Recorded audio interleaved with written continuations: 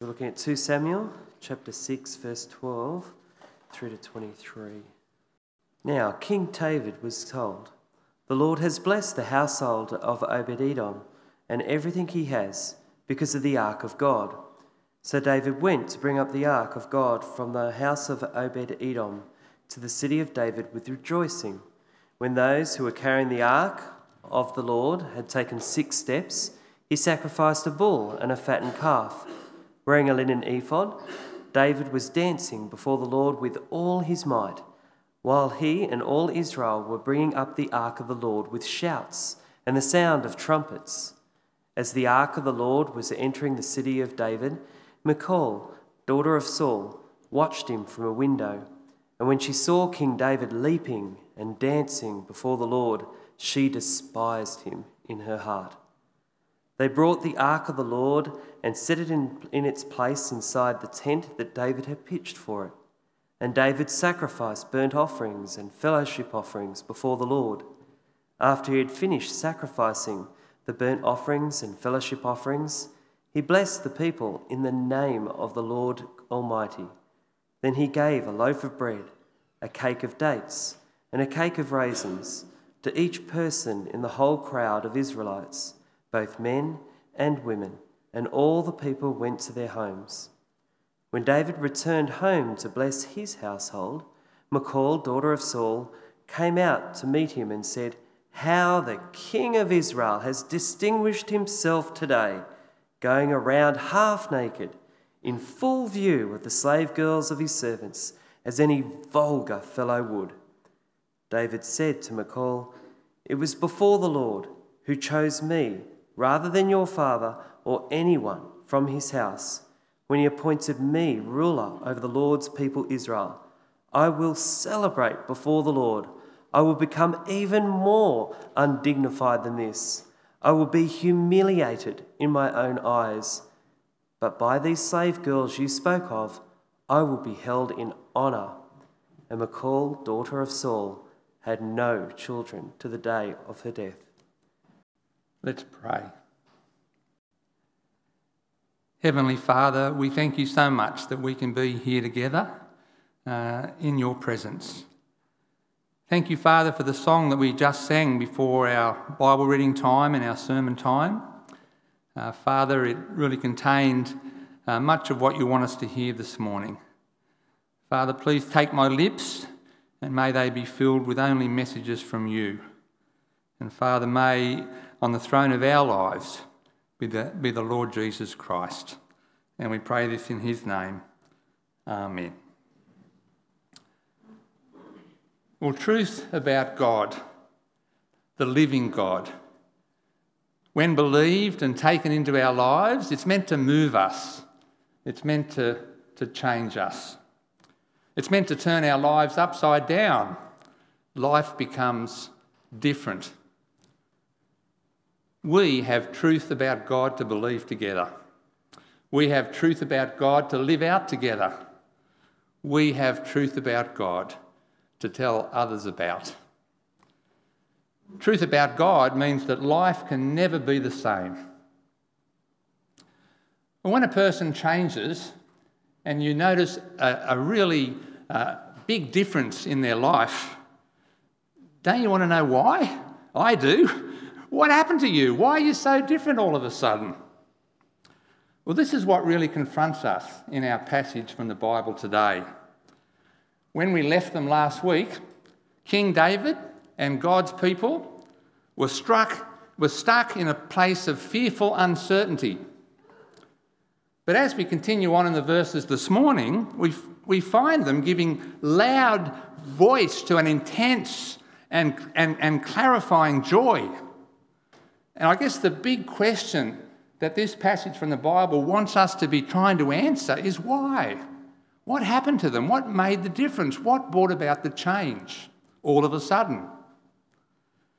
Well, today's passage from 2 Samuel 6 is part 2 of last week's passage. They go together.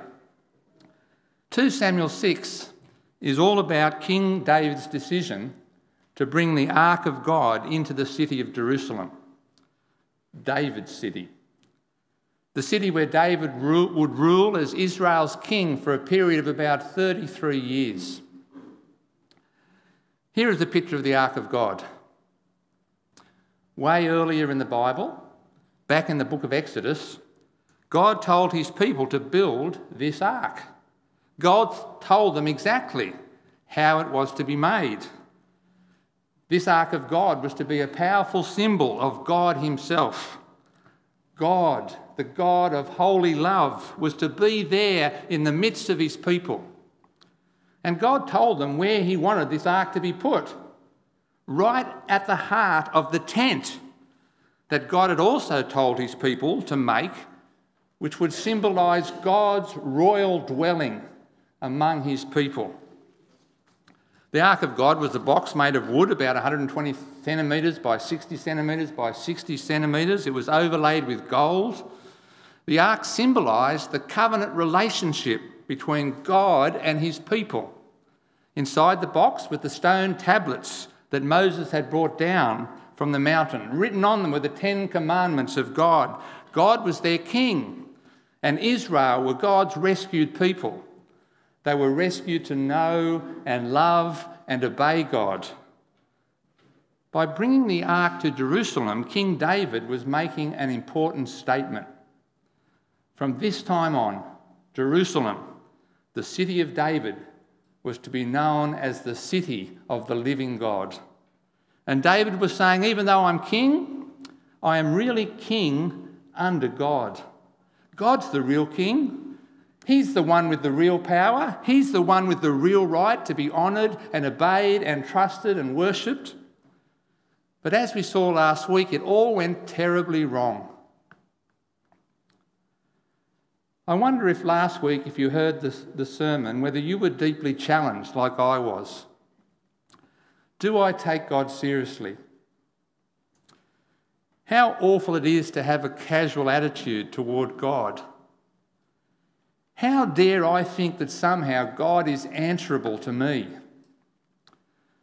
Where is the trembling joy in my life that is so right in the presence of our holy God? King David had to learn this lesson the hard way. If he was to be God's king over God's people, the fear of God had to be the all-important foundation in his life.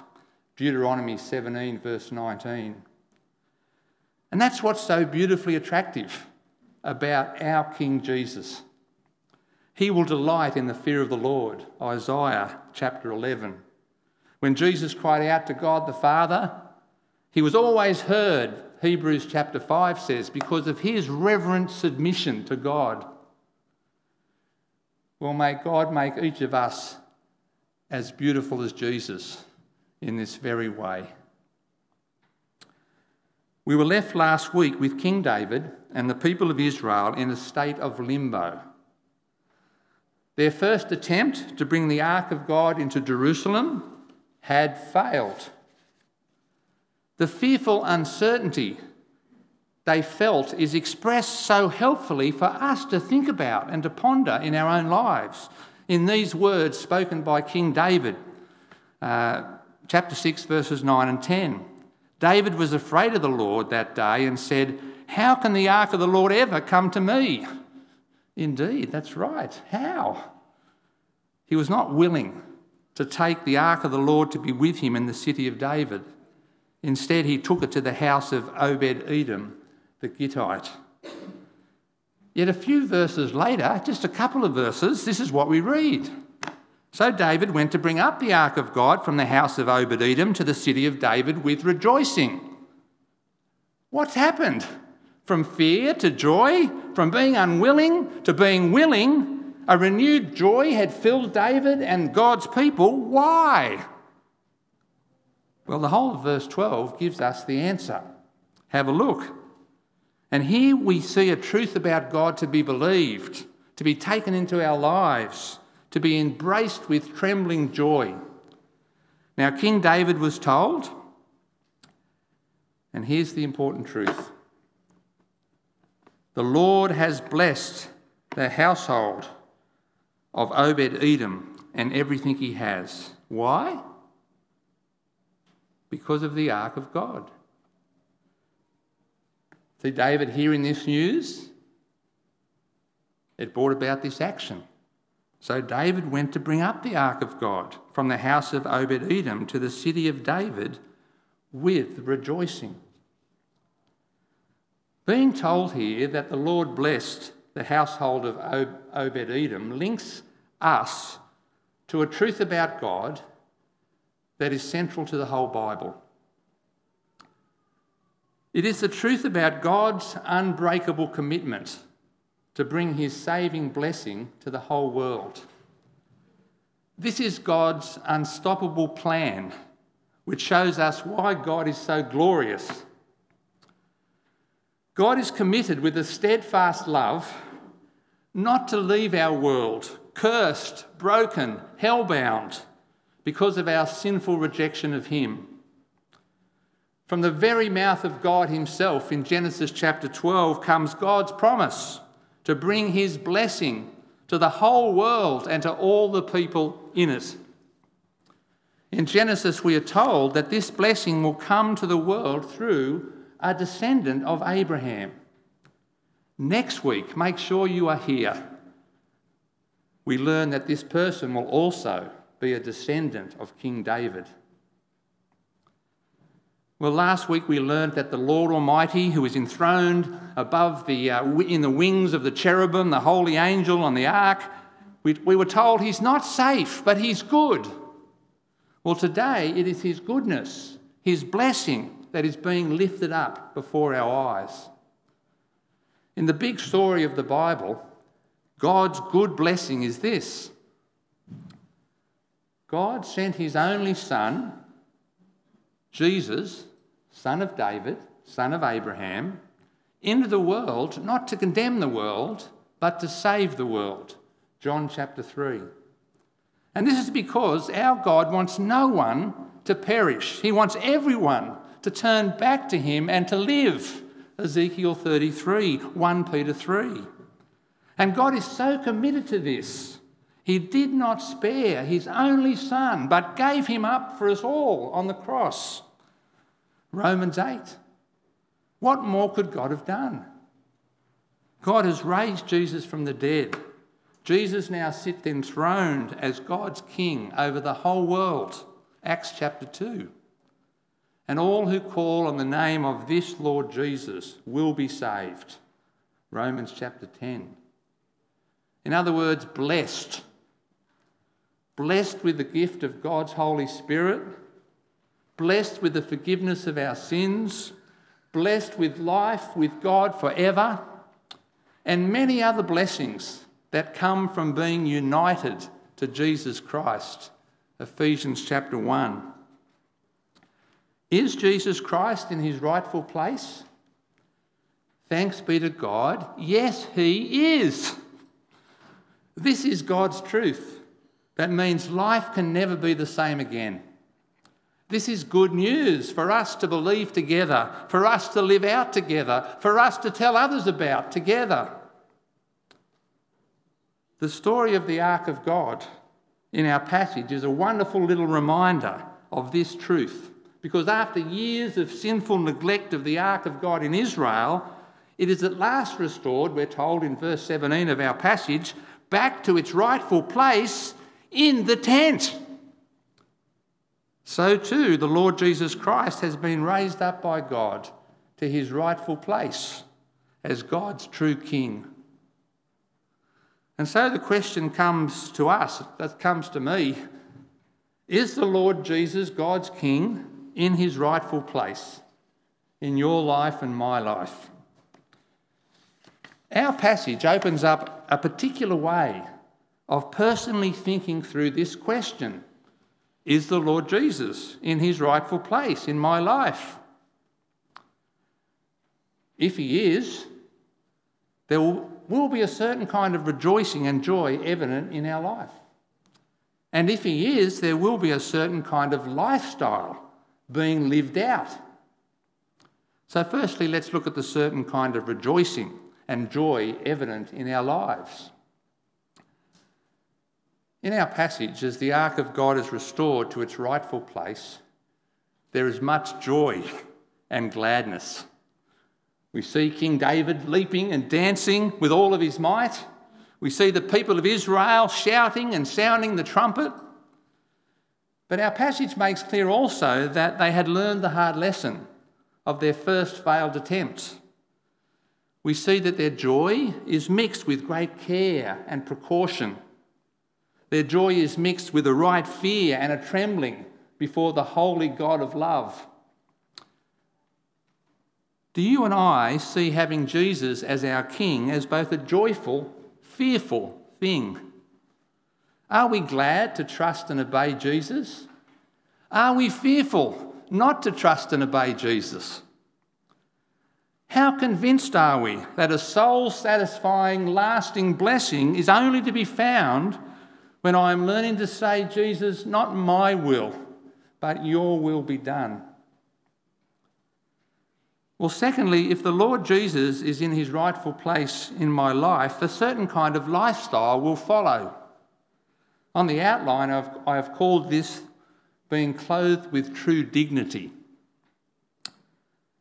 In our passage, we get such a stark, such an unusual picture of this, but it's a really helpful picture. And it's the description of the way that King David carries on as the ark of the Lord is brought into Jerusalem. He's leaping, he's dancing with all of his might. He's dressed, we're told, in a linen ephod, which is a little bit like an apron-shaped bit of clothing, which the everyday priest of Israel wore. Now, whether this is all he had on is not made super clear, but his wife certainly thought he was underdressed. She gives it to him both barrels. In fact, she's so worked up by this, we are told she doesn't wait till he walks in the front door. She goes out to meet him. Have a look, verse 20. When David returned home to bless his household, Michal, daughter of Saul, came out to meet him and said, and hear the sarcasm, how the king of Israel has distinguished himself today, going around half naked in full view of the slave girls of his servants, as any vulgar fellow would. David's wife saw his behaviour as undignified, as vulgar. We are meant to see David's carry on as a picture of true dignity before the Lord. I've always struggled in my life with being self-conscious. Once many years ago at a conference we had a guest speaker. I can't remember exactly what he was talking about, but I do remember he wanted us to do an exercise which involved talking about ourselves in the third person. So, let me tell you about Chris. Away you go. I can't remember why on earth he wanted us to do that exercise. There must have been a good purpose behind it. He asked for a volunteer willing to come out and do it in front of the 60 or 80 people that were there. I just knew he would pick me out. I was doing the whole don't look at him routine, don't look at him routine. That's probably what got me in trouble. There I was, out front, 60 set of eyes on me. I just struggled to do it. To talk about myself in the third person. One stuttering attempt after another as people grew increasingly embarrassed. I don't know what was worse. That scarring moment, stuck frozen in the headlights, or 60 people feeling so sorry for me they tried to make me feel better for the rest of the conference. There was no self-consciousness in King David that day as he leaped and danced with all his might before the Lord. There was no concern that day what others might think about him. He wasn't performing for the crowd, wanting their applause.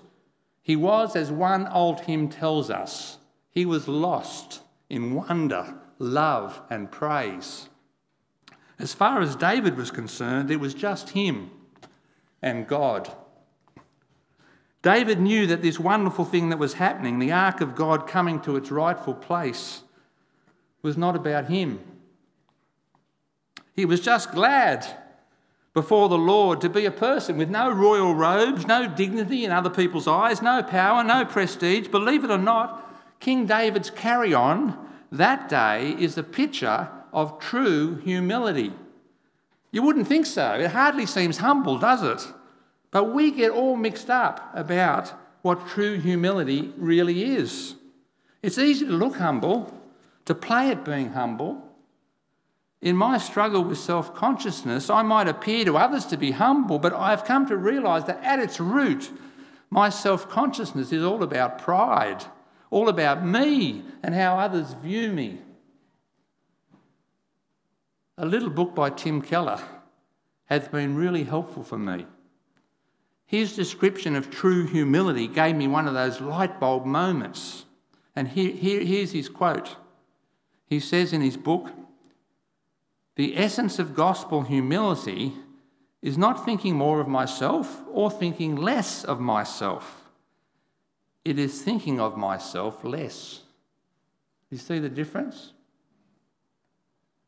Keller goes on to say, true gospel humility means I stop connecting every experience, every conversation with myself.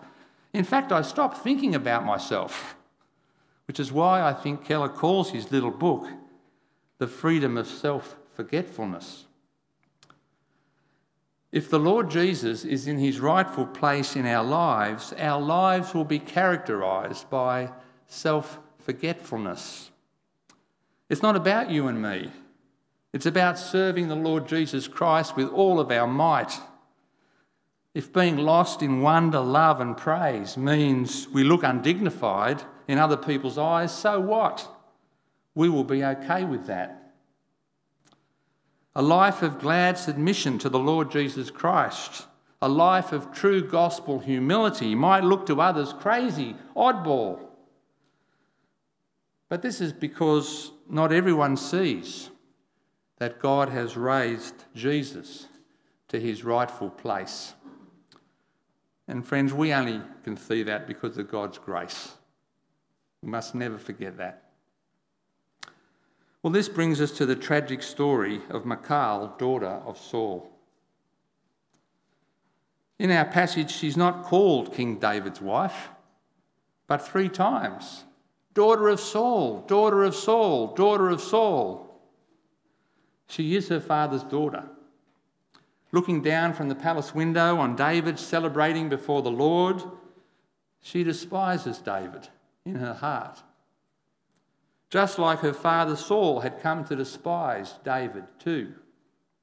And just like her father Saul, Michal cared too much about the opinion of others. Her words to David, as we've read, are full of awful sarcasm. Let's hear them again. Verse 20. When David returned home to bless his household, Michal, daughter of Saul, came out to meet him and said how the king of Israel has distinguished himself today, going around half naked in full view of the slave girls of his servants, as any vulgar fellow would. The slave girls of David's servants were on the lowest rung. Michal valued worldly glory and honour and status. But David, God's king, was to be a different kind of king with a different kind of glory. Look at his response. David said to Michal, "It was before the Lord who chose me rather than your father or anyone from his house when he appointed me ruler over the Lord's people Israel. I will celebrate before the Lord. I will become even more undignified than this, and I will be humiliated in my own eyes. But by these slave girls you spoke of, I will be held in honour." See, David knew he wasn't the glorious one. In his own eyes, David regarded himself as small, of little account.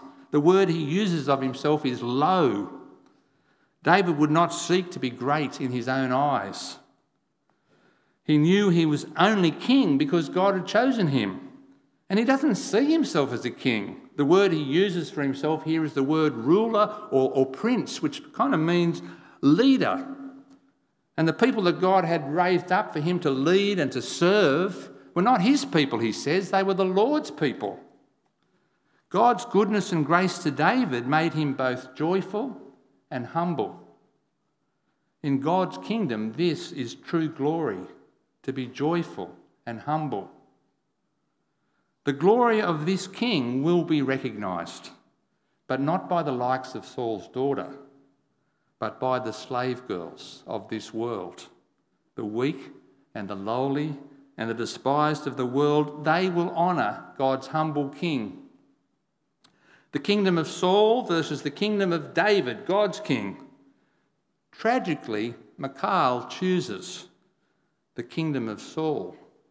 God had already passed his judgment on this kingdom. This kingdom had no future. Michal will not be able to bear children because there will be no place in the kingdom of David for the kingdom of Saul-like people.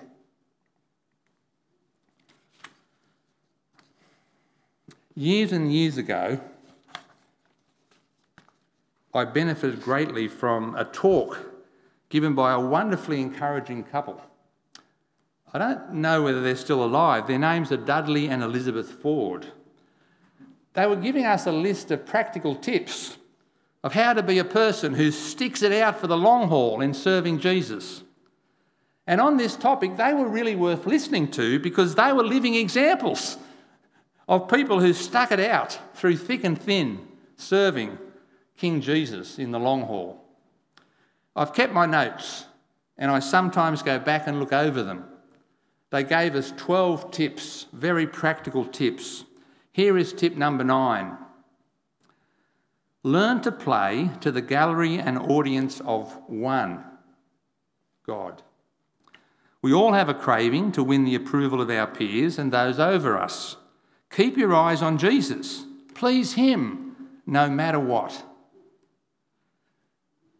Jesus lived and died and rose again. He did all of this gladly, just before an audience of one. But he did this so that we could gladly do this too. Live lives before an audience of one.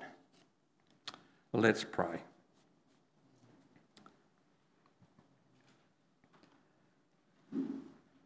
Heavenly Father, thank you for your King, despised and rejected by people, but not by you. Thank you for the glory of his humility and the wonder of his love. Father, thank you that we can be in this together. Keep us gladly serving in his kingdom all the days of our life. Keep us with our hearts fixed and centred on pleasing only him. In Jesus' name we pray. Amen.